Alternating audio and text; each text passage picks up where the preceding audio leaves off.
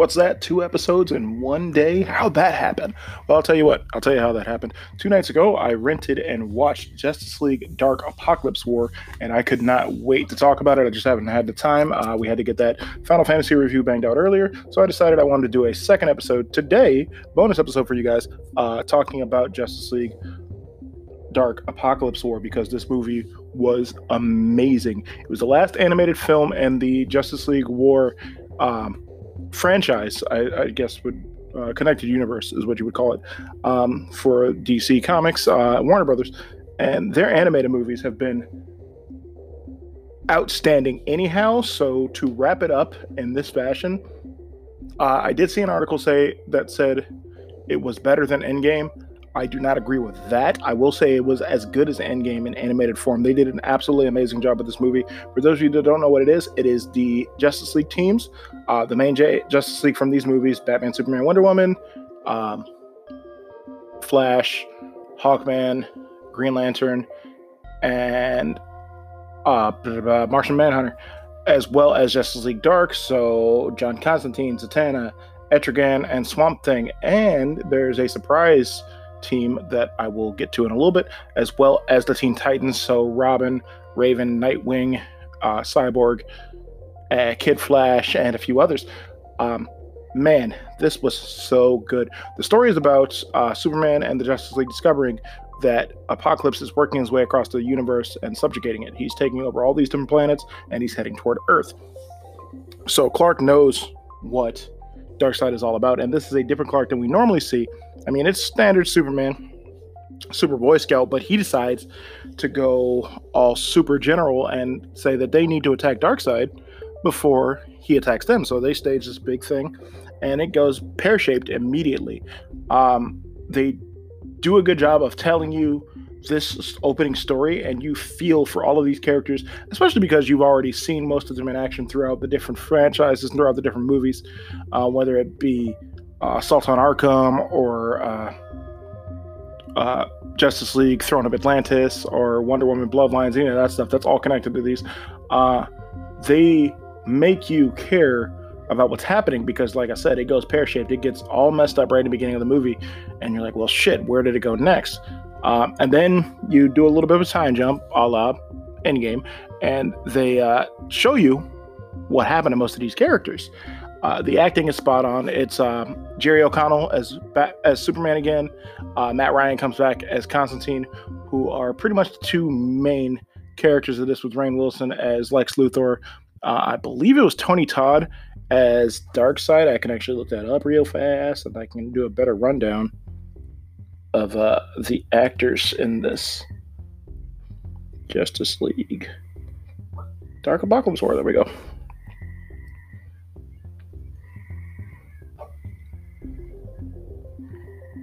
Yeah, Rosario Dawson is back as Wonder Woman, which she does amazing. Christopher Gorham as the Flash. Camilla Luddington as Zatanna. Shamar Moore back as Cyborg. Jerry O'Connell as Superman. Jason O'Mara as Batman. Matt Ryan as Constantine. Stuart Allen as Damian Wayne. Ray Chase as Etrigan. John DiMaggio as King Shark, and Trigon as King Shark. He's one of my favorite characters in this movie. King Shark is a shark. Taissa Farmiga as Raven, Liam McIntyre as Captain Boomerang, and I was right, Tony Todd as Darkseid. They did, again, a really good job of telling this story, and you actually pay attention to what's going on, and you see a lot of the hurt that's happening with these characters. The animation is spot on. It's a typical animation for these DC Universe movies that we've come to expect. They did a really good job, clean scenes. The action's a little bit deeper because there's actually a lot more blood and gore than normal, because they're fighting what they call paradooms, because they're parademons combined with doomsdays. And man, it's gross and sick and eaty and stabby, and it's pretty cool. This is going to be a real quick review. I mean, it's already at the 5-minute mark. I really don't plan on going much longer than 15 minutes. The MCU comparison, as I said, a lot of people are comparing this to Endgame because this is the big end for this universe, and the way that they handled it, minus, searching for the cosmic answer to stop the big bad, who Darkseid has been compared to Thanos for years because they're essentially the same character. We all know that. But they didn't have to go get the Infinity Stones to stop this guy, or they didn't have to go get anything in particular. They just needed to team up to save their fallen comrades and to save the rest of the world. While Darkseid's, during this time jump, there are machines on the Earth boring into the core, like siphoning the magma. And it's just like, it just shows you that, eventually, if these bad guys win in the DC universe, this is what happens. Like, Lex is essentially working for Darkseid on Earth, and actually he's not working for Darkseid. You're not going to believe this. He's working for Batman, who's working for Darkseid. That's right. Batman is under Darkseid's control. He was forced into the Mobius chair and now is an agent of Darkseid, an acolyte, as they call him. Whereas a lot of the remaining members of the original Justice League are now cyborg acolytes. Wonder Woman, Hawkman, Starfire, and Martian Manhunter and Mira are all cyborgs, whereas Aquaman's dead, Shazam's missing a leg and has a scar across his eye, and you find out Flash is being used as a perpetual motion battery. Man, it's crazy. Such a good movie. And like, to not veer off a topic too much for the comparison yet again, it's not quite as big as Endgame because there wasn't that 20-year buildup. 12-year buildup. There was a pretty good time though. I mean, there's been a long time frame. There's been about a decade of these animated movies, so it's damn close.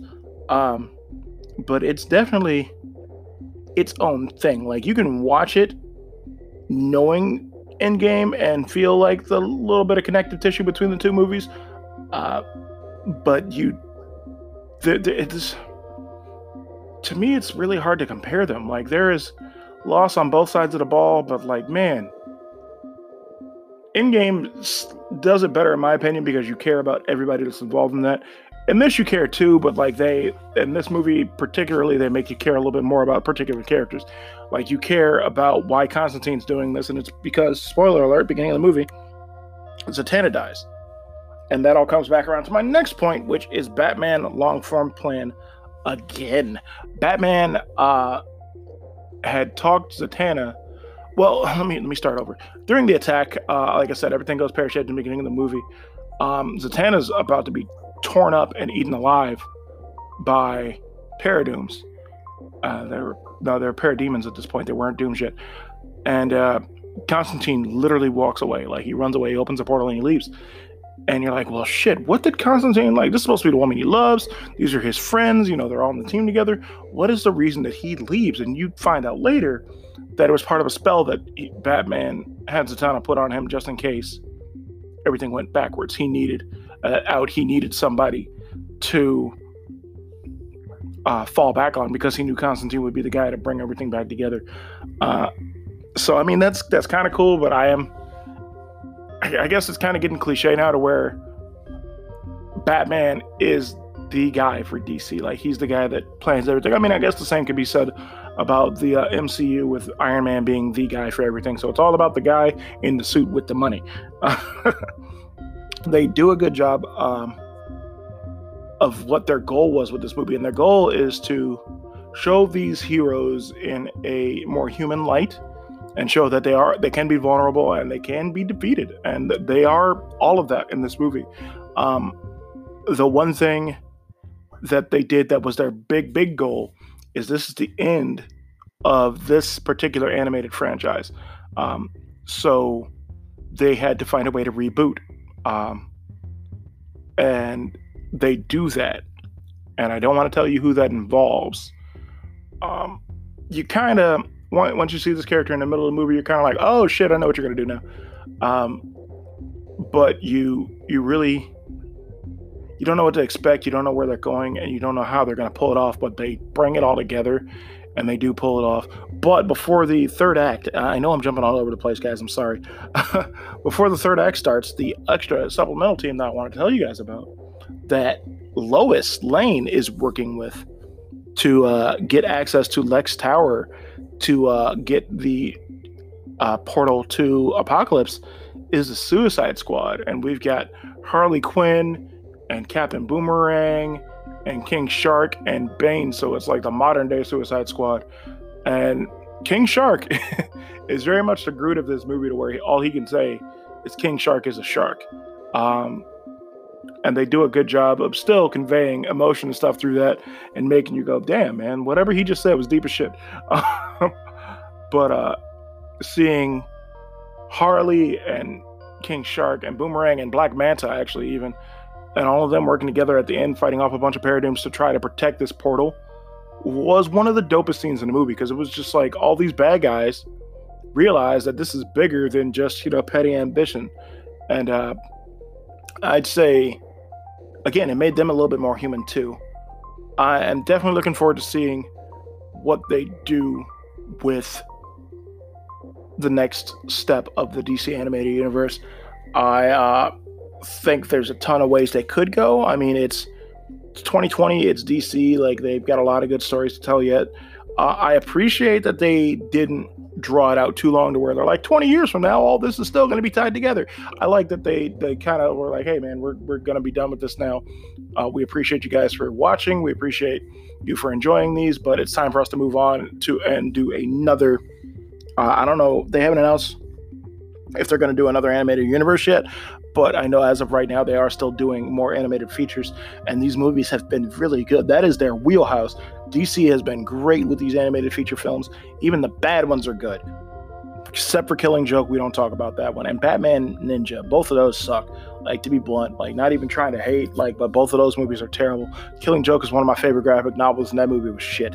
And Batman Ninja, I watched 5 minutes of, and I can't get past. It's so bad.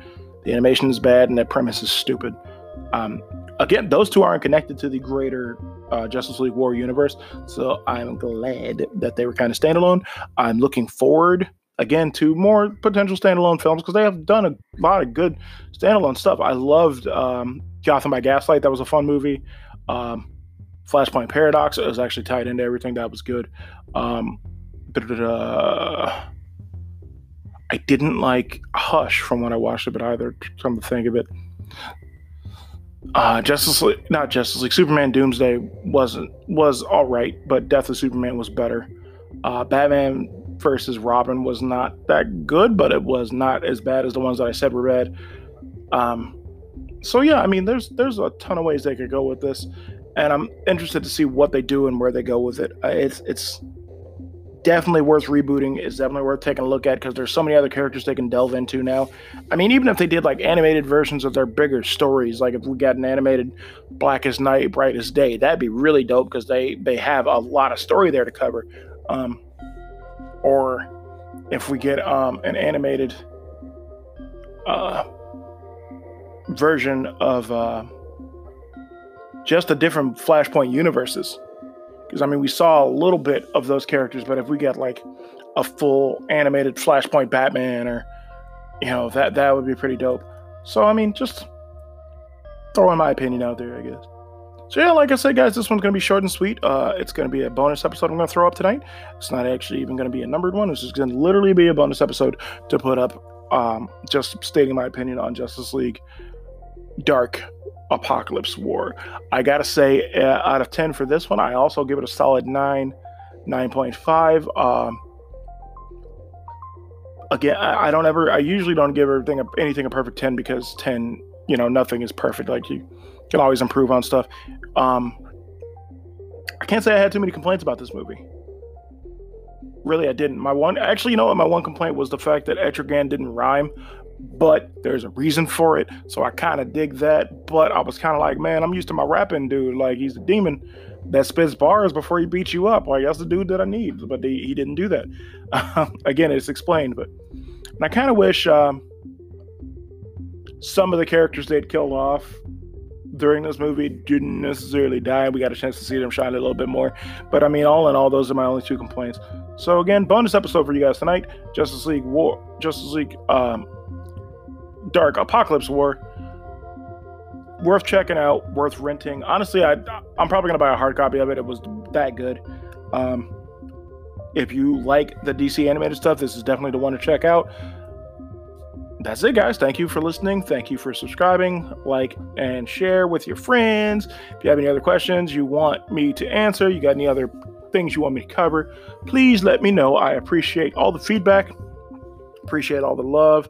As usual, guys, again, during this harsh time in the world right now, I know the world's starting to open back up a bit, but be good to each other. Be safe. Check on your friends.